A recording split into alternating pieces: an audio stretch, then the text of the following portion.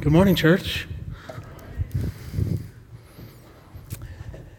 I am not Anthony.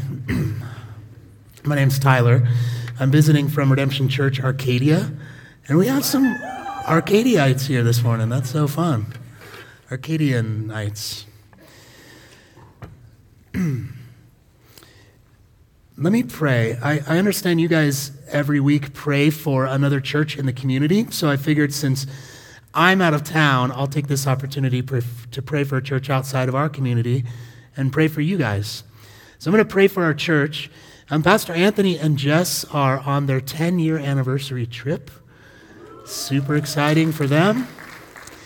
So we'll make sure we pray for them, and please be praying for them this week that it's restful and all good things for their marriage. And then I'll pray for our service as well. So pray with me. God, first, I just want to thank you for this community which has endured so much and been faithful. Thank you, God, for the faithfulness of Redemption Flagstaff. Thank you for the faithfulness of the team that shows up week in and week out and sets all of this up for us. The kids ministry, everything is set up every week. So we thank you for their faithfulness. And Lord, we ask that your favor would rest on this church. God, that it would be used mightily in Flagstaff to proclaim your kingdom, to preach your truth, and that your church here, as it's lived out here, that your church would bring you glory, God. That this church would fall more deeply in love with you, Jesus, than they were the day before. And God, I'm just struck as I read the Gospels how important your favor is on your people. When you remove your favor is when calamity comes. So God, please let your favor rest on this community. Bless all that it does, and may it bring you glory. And God, we pray for Anthony and Jess. Pray that this is a restful and joyous celebration weekend for them, that their marriage would be encouraged and strengthened. And God, for our service this morning, we pray that you would use me and use your words to be a blessing to your people, that you would be exalted and glorified, God, in this service, and that we, your people, would be humbled, that we would behold your glory and be amazed at your glory displayed on something as brutal as the cross.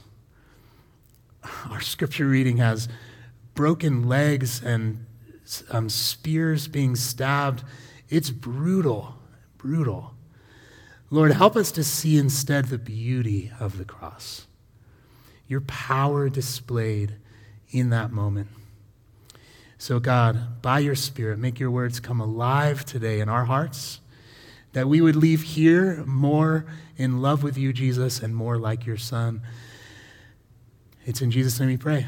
And everyone said, Amen. I have a kids ministry background, so I like to do that one. All God's children said, okay. Our title for today is It Is Finished, the last words of Jesus. And right now in our story, our friend, our Savior, Jesus, is being brutally murdered. And these are his last words before his death.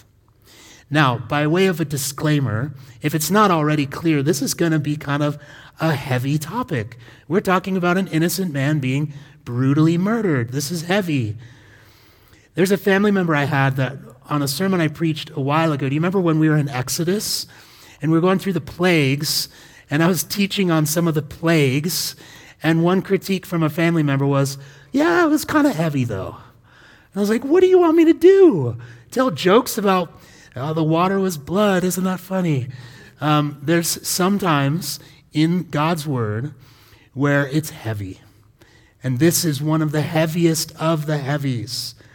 But I hope, like I prayed, that you're able to see the beauty in it instead. As a church, I'll say this, we're not interested primarily in giving you sermons that only leave you feeling good. We don't want you to feel bad. But our purpose isn't to make you feel good. Our purpose is to preach God's word in all of its ups and all of its downs, so that you might leave, again, like I prayed, in awe of the work of God. That's what we want from today. So, with that said, there is power in last words. They can be tragic or beautiful, but often they're famous, they're memorable, and they're powerful. And some can be ironic. You guys know Nostradamus, his famous last words, and he was kind of a, fortune teller or something. His famous last words were, "Tomorrow I shall no longer be here," which came true. A general named John Sedgwick said, in the midst of a battle, his famous last words were, "They couldn't hit an elephant at this distance." Those were his last words. Philip Henry famously said, "O death, where is thy?" And then died. Some last words are instructions to loved ones. George Harrison, the great guitar player of the Beatles, his famous last words were, "Love one another." That's pretty good. Alfred Hitchcock, his famous last words was a quip. He said, "One never knows the ending. One has to die to know exactly what will happen after death, although the Catholics have their hopes." Donald O'Connor said, "I'd like to thank the Academy for my Lifetime Achievement Award that I'll eventually get." Those were his last words. Some are a glimpse into the inner thought life of the person dying, telling you what they're thinking about as they slip into death. Winston Churchill famously, "I'm so bored with it all." It tells you a little bit about what was going on in his mind. Steve Jobs, apparently his last words were, "Oh wow, oh wow." We don't know what he was seeing or feeling or thinking, but those were his last words.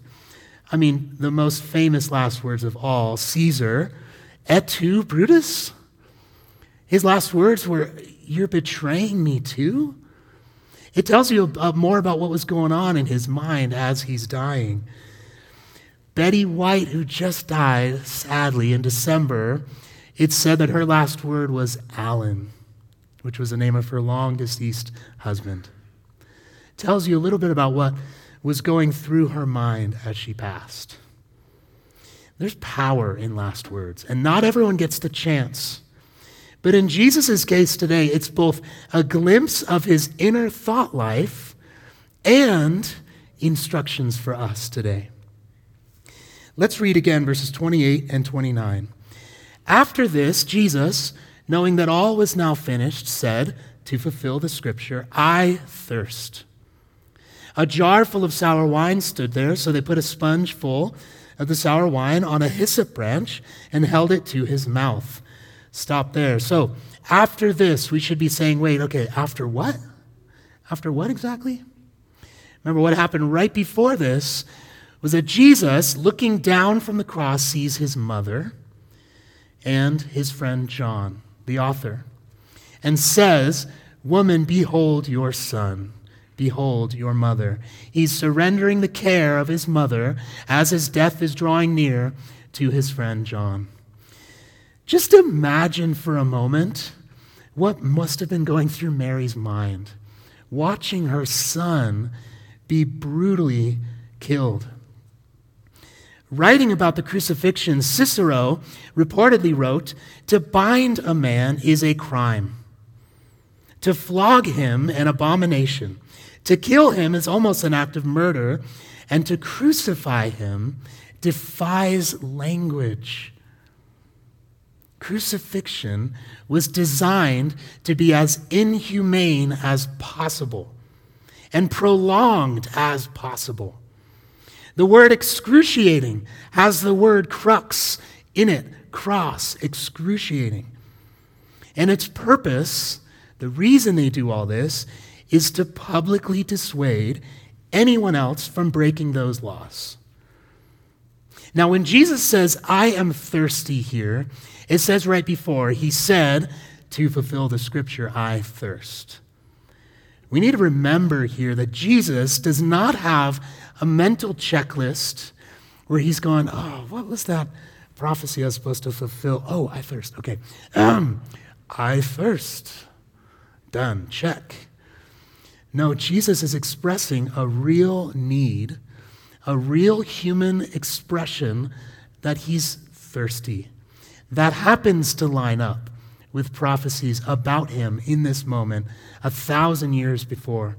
He's probably quoting Psalm 22, verse 15, which describes, my tongue sticks to the roof of my mouth. Psalm 22, if you don't know this already, Psalm 23 we all know, right? The Lord is my shepherd, I shall not want. An amazing, amazing psalm. Psalm 22, it's thought that Jesus, this is his inner monologue. Psalm 22 is everything he's thinking and experiencing as he's up on the cross, prophetically. And verse 15 specifically mentions his thirst. Now, what's he given but a sour wine that was there in a pot? Now, remember, Jesus already refused one drink. Do you remember that? Now, that drink was laced with something. I should have done more research on this, but I didn't have time. It was laced with something that would, maybe an opiate or something, that would detach him from the pain a little bit. So it's meant to ease his suffering. He rejected that, but what he does accept is this sour wine. Now, sour wine is not like a gross thing, I don't think. I've not had it, but from what I understand, it's a popular Roman drink. That's why it was there in a jar. The Romans would have been consuming that, and someone thought, yeah, we'll give him some of this. This is fine. Okay? Now, they dipped a sponge in it, and they used the branch of a hyssop shrub, a hyssop branch, which was a really common plant, but John's giving us a really, really big clue into something that we'll unpack a little bit more later. There's huge significance there. So, with that said, let's read verse 30.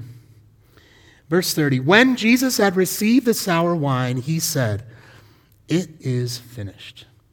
And he bowed his head, and he gave up his spirit. The epic last words of Jesus. This is the very center of John's gospel. Now, I'm going through seminary right now, and I'm taking a semester off because it's a long story, but my family and I just closed on a house. We're super excited, but there's a lot of renovation. Anyway, that just means I'm taking a break from this semester, but I was in the midst of learning Greek, and I have some Greek knowledge. So if I can just get Greeky with you guys for a minute here. You might know this already, but that it is finished is the Greek word tetelestai.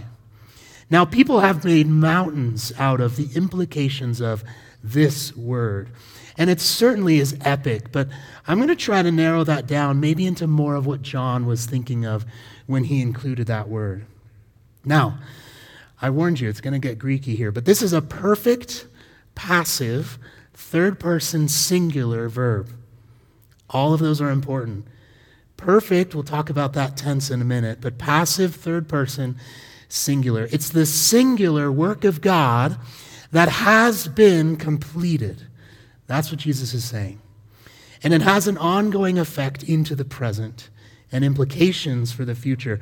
Now, this was not like a big, magical, mysterious word that no one had heard, and they got their dictionaries and they're like, oh, that's what he's saying. It was a commonly used word for merchants and sellers. When they completed their task, they would say, tetelestai, it's done, it's finished. Priests and artists, same thing. When they'd finish their work, tetelestai, it is finished, it's done. Now, I'm not convinced that John is using it here to speak of all things past and all things present, all things future, which I think lines up better with what we know of the kingdom of God, that it's here, but it's not fully here. Is it? It's come, but it's not consummated yet. God's coming again. We are in that already and not yet. Tetelestai actually occurs twice in this passage. And we might have missed it the first time through, but it's also in verse 28. Look at that again. After this, Jesus, knowing that all was now tetelestai, all was now finished. Now that helps us because it helps us narrow down what John's getting at. The first use give clues to the meaning of the second. When Jesus says it's finished, here's what he's saying. That all that God has sent him to do, he has now done.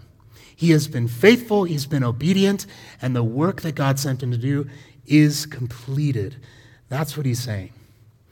Now, the whole of the Old Testament prophecies pointing to him, that's the singular part that's fascinating. All of those together are completed now, fulfilled. And in the future, this is where I think it can affect the future, is that nothing is the same now. On this side of the cross, nothing is the same. Now, about God's finished work, 2 Corinthians 1:20 says this, "For all the promises of God," I want you to hear all the Old Testament, the promises of God, find their yes in him, in Christ. 2 Corinthians 1:20 says that all the promises of God find their yes in him. And then it goes on, "That is why it's through him that we utter our amen to God for his glory." So that Christian song that's sung in many churches, "All your promises are yes and amen," that's what this is getting at. All God's promises are yes in Christ and amen as we sing and glorify God in those. Let's read verses 31 through 34 together. It says, "Since it was the day of preparation, and so that the bodies would not remain on the cross on the Sabbath, for that Sabbath was a high day, the Jews asked Pilate that their legs might be broken." Like, is this as if it's not brutal enough?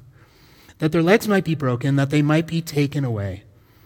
So the soldiers came and broke the legs of the first and of the other who had been crucified with him. But when they came to Jesus and saw that he was already dead, they did not break his legs.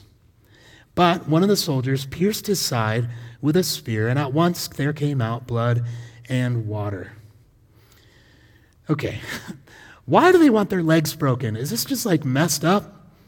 So think about on the cross, one of the ways that people primarily died was suffocation, because you need to push up to breathe and your weight sinks you back down. You can imagine with broken legs now that becomes impossible. And if you are alive, within a couple of minutes, it's over. So the Jews are saying, can we speed this up a little bit? This is kind of dragging on a little bit. Can we speed this up? Go ahead and break their legs for me. Now, when they saw Jesus, they saw that he was dead. They could tell.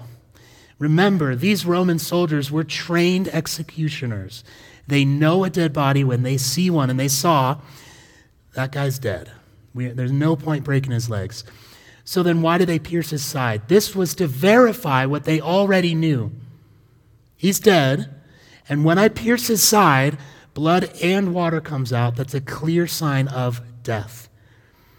John's given you so much detail here because he wants you to know Jesus was not just unconscious. He hadn't just passed out. He wasn't in some kind of coma. He was dead. Okay? And the Roman soldiers knew when you pierce a side and blood and water come out, that's a clear sign of death. Why did they want to speed this up? Well, like it says, the day of preparation was coming. It was Passover week. They were preparing for Passover. Now, the laws that they're keeping are in Deuteronomy 21:22. It says, dead bodies shouldn't remain, and in Joshua 8:29, dead bodies shouldn't remain up for Passover. So they're trying to keep the law by speeding up the murder of this innocent man. Are you starting to see the irony here? God's people were more concerned with keeping the religious law of Sabbath than by murdering an innocent man. Of course, they don't think he's innocent. But Pilate and more agree that he was. Now, it's described back in verse 29 that the wine was given to Jesus on a hyssop branch. John's given us a huge clue of the irony of Passover week.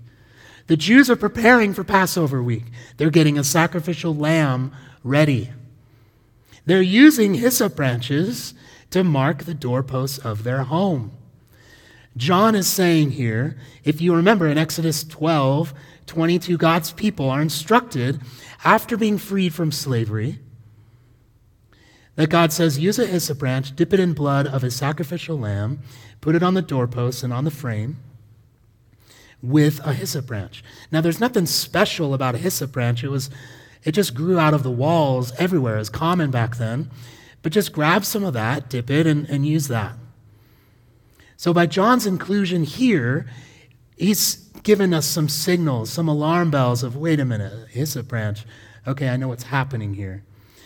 Now, some have speculated, and it is just speculation, but it's interesting, that the blood marks that Jesus would have left on the cross could have possibly lined up with the blood on the doorpost, with his hands and his head in the center, which is interesting. John's making a point also about Jesus' bones not being broken. That's another thing that the sacrificial lamb must have. All their bones cannot be broken. The Passover imagery is all over this text. And God's special people, his set-apart and holy people, are missing it entirely. They were so concerned about prep for the Passover week that they overlooked the Passover lamb as he stood over them. Let's read verses 35 through 37. He who saw it has borne witness. His testimony is true, and he knows that he's telling the truth, that you also may believe. For these things took place that Scripture might be fulfilled, not one of his bones will be broken. And again, another Scripture which says, they will look on him whom they have pierced.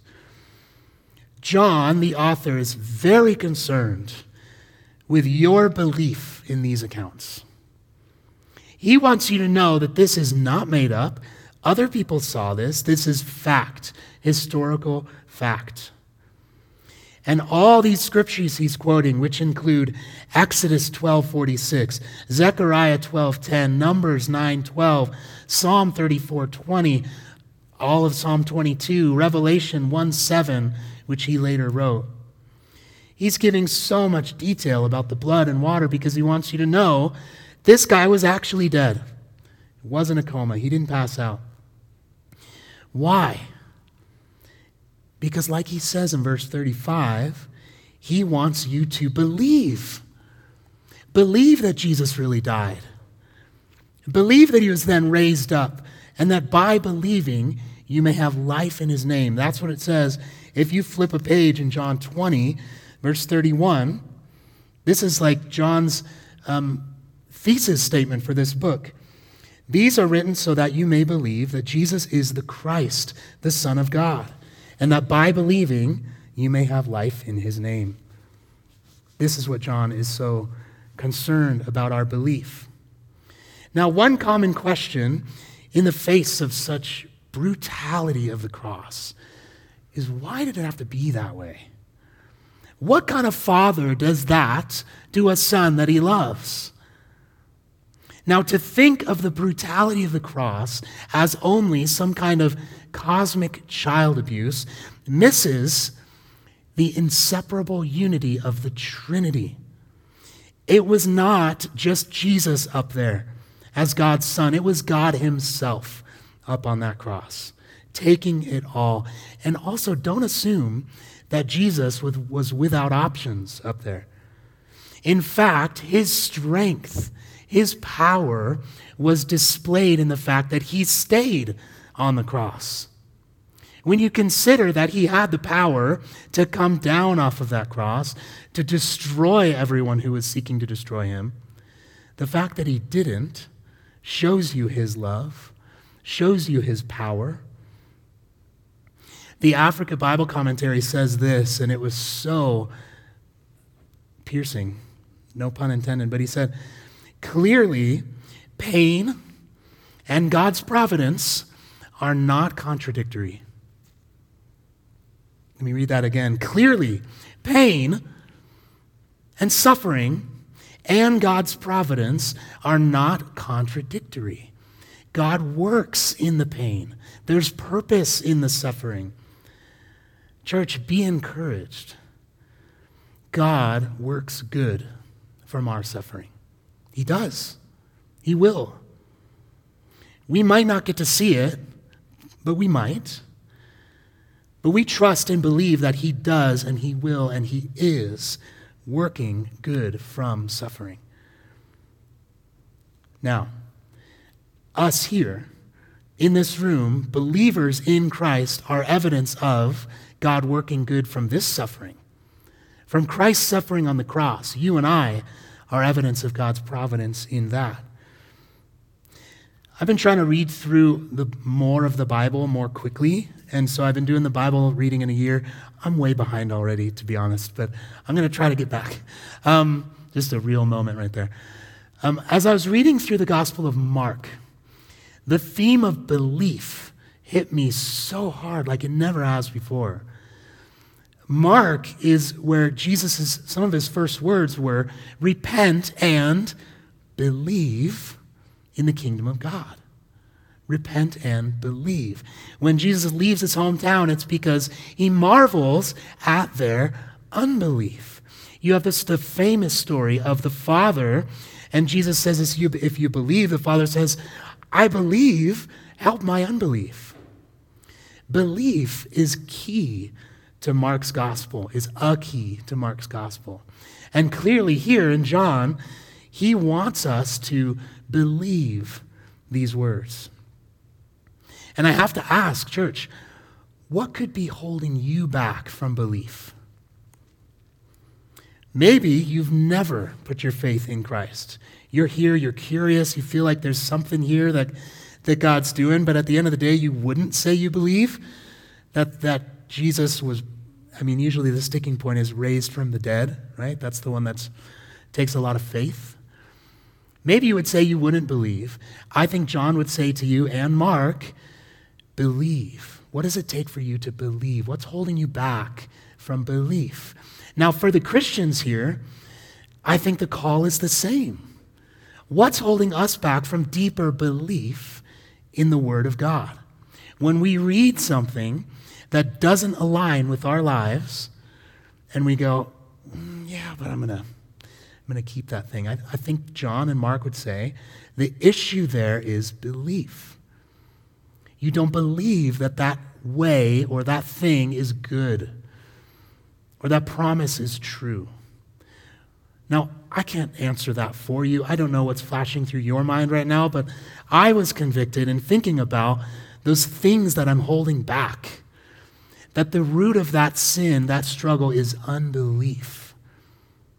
What might God be calling you in towards deeper belief today?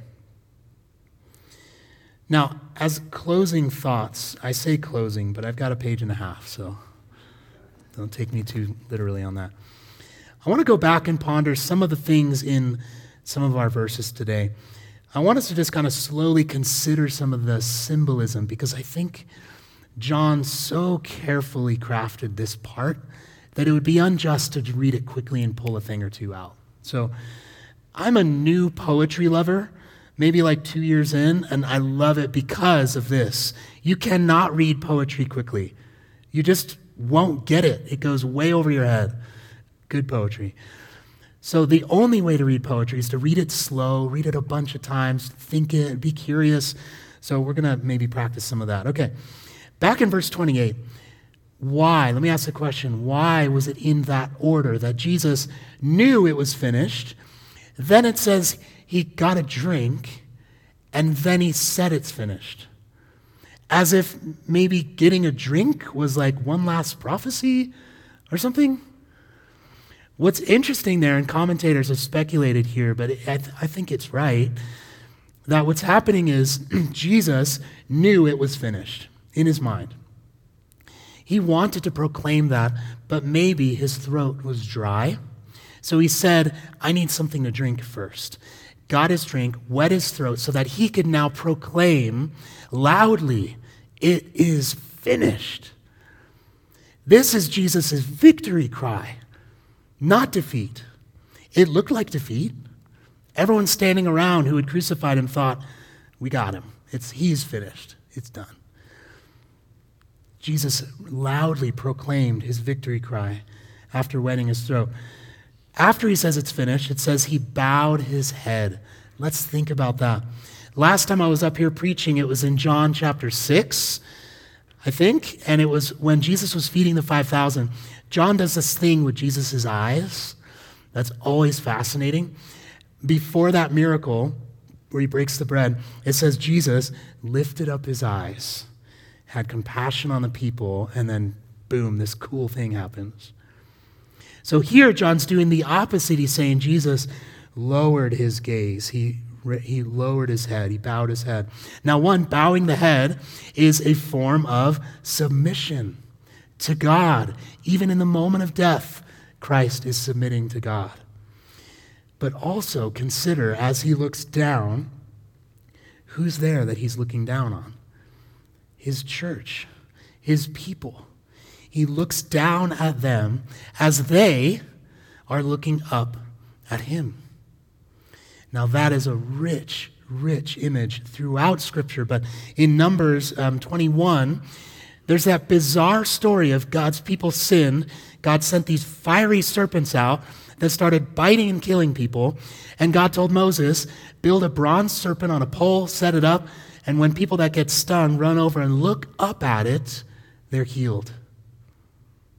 Now Jesus in John 3 equates himself to that serpent, which is shocking, by the way. Serpents, never something that Jesus would be equated to, but in this moment, remember, Jesus became sin and death in this moment. Now, the people look up as he's looking down. That's our call, church, to look up at Christ and be healed, to look up and be saved and restored and renewed. After that, it says Jesus gave up his spirit. I think that language is intentional. Nobody was going to take his spirit from him. But now that his work was completed and the church began, although it was a fledgling church of his mom and some of his friends, the church began that has now spread to you and I thousands of years later. That's crazy.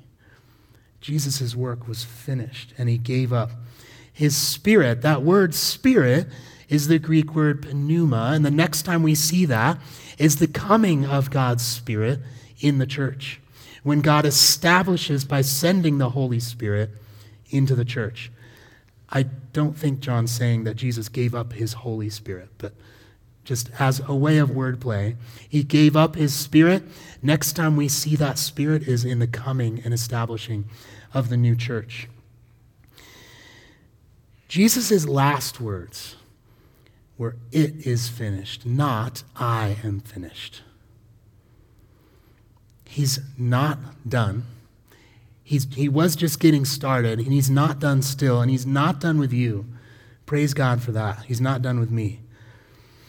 It is impossible to add to the tetelestai, the finished work of Jesus. One pastor said this kind of funny. He's like, it's like looking at the Grand Canyon and you spit into it and you go, there, I'm helping God. Colorado River, you're welcome. We didn't really help, did we? It's kind of gross too. We kind of made it worse. We can't add to the finished work of Christ. Our debt of sin is paid in full.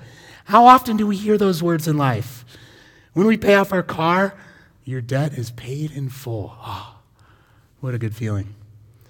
When we pay off our house, which won't be for me for 30 years, but eventually I'll hear the words, your debt is paid in full. What a good feeling that'll be.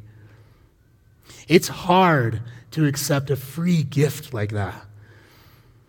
I was selling something on OfferUp. It was like a skill saw that I needed for a little project, and I didn't need it anymore. And it wasn't worth much, so I was like, I'll give it for free for whoever wants it. Okay, so this guy contacted me, Dennis. Here was his first message. Ready? If it's really free, I'll take it. He's doubting my free skill saw for some reason. If it's really free, I'll take it. And I was like, it's free. Please take it. I'll put it outside for you. This was his next message. If it works, well, then let me buy it. I'm not looking for something for free. He was struggling with this free skill saw. Okay, and then I said, it definitely works. It's in perfect order. I've got a couple extra blades for you. There you go. Take it. It's yours. His response then was, okay, thanks. I'll make sure I pay it forward, though. Okay, whatever you want to do, go for it. I'll put it outside for you. When I came home, I checked my phone. He'd sent a message and said, hey, I picked it up. Thank you. And he said, I left you some money for it, too. He just could not accept a free skill saw. Would not do it.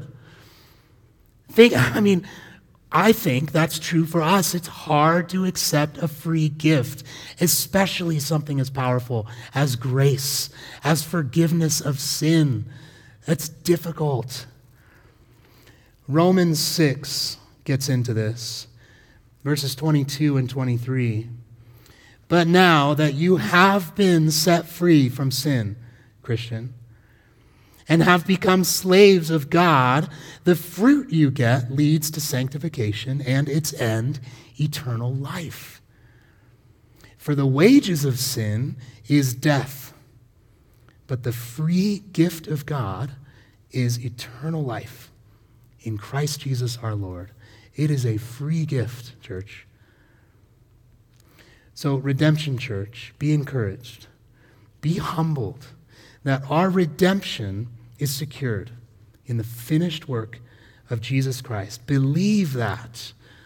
Receive it. Work to receive it and make Christ's last words your same victory cry. Let me pray. Jesus, thank you for your finished work. When you said it was finished, you meant all the promises in the Old Testament are now true in you. They find their yes in you.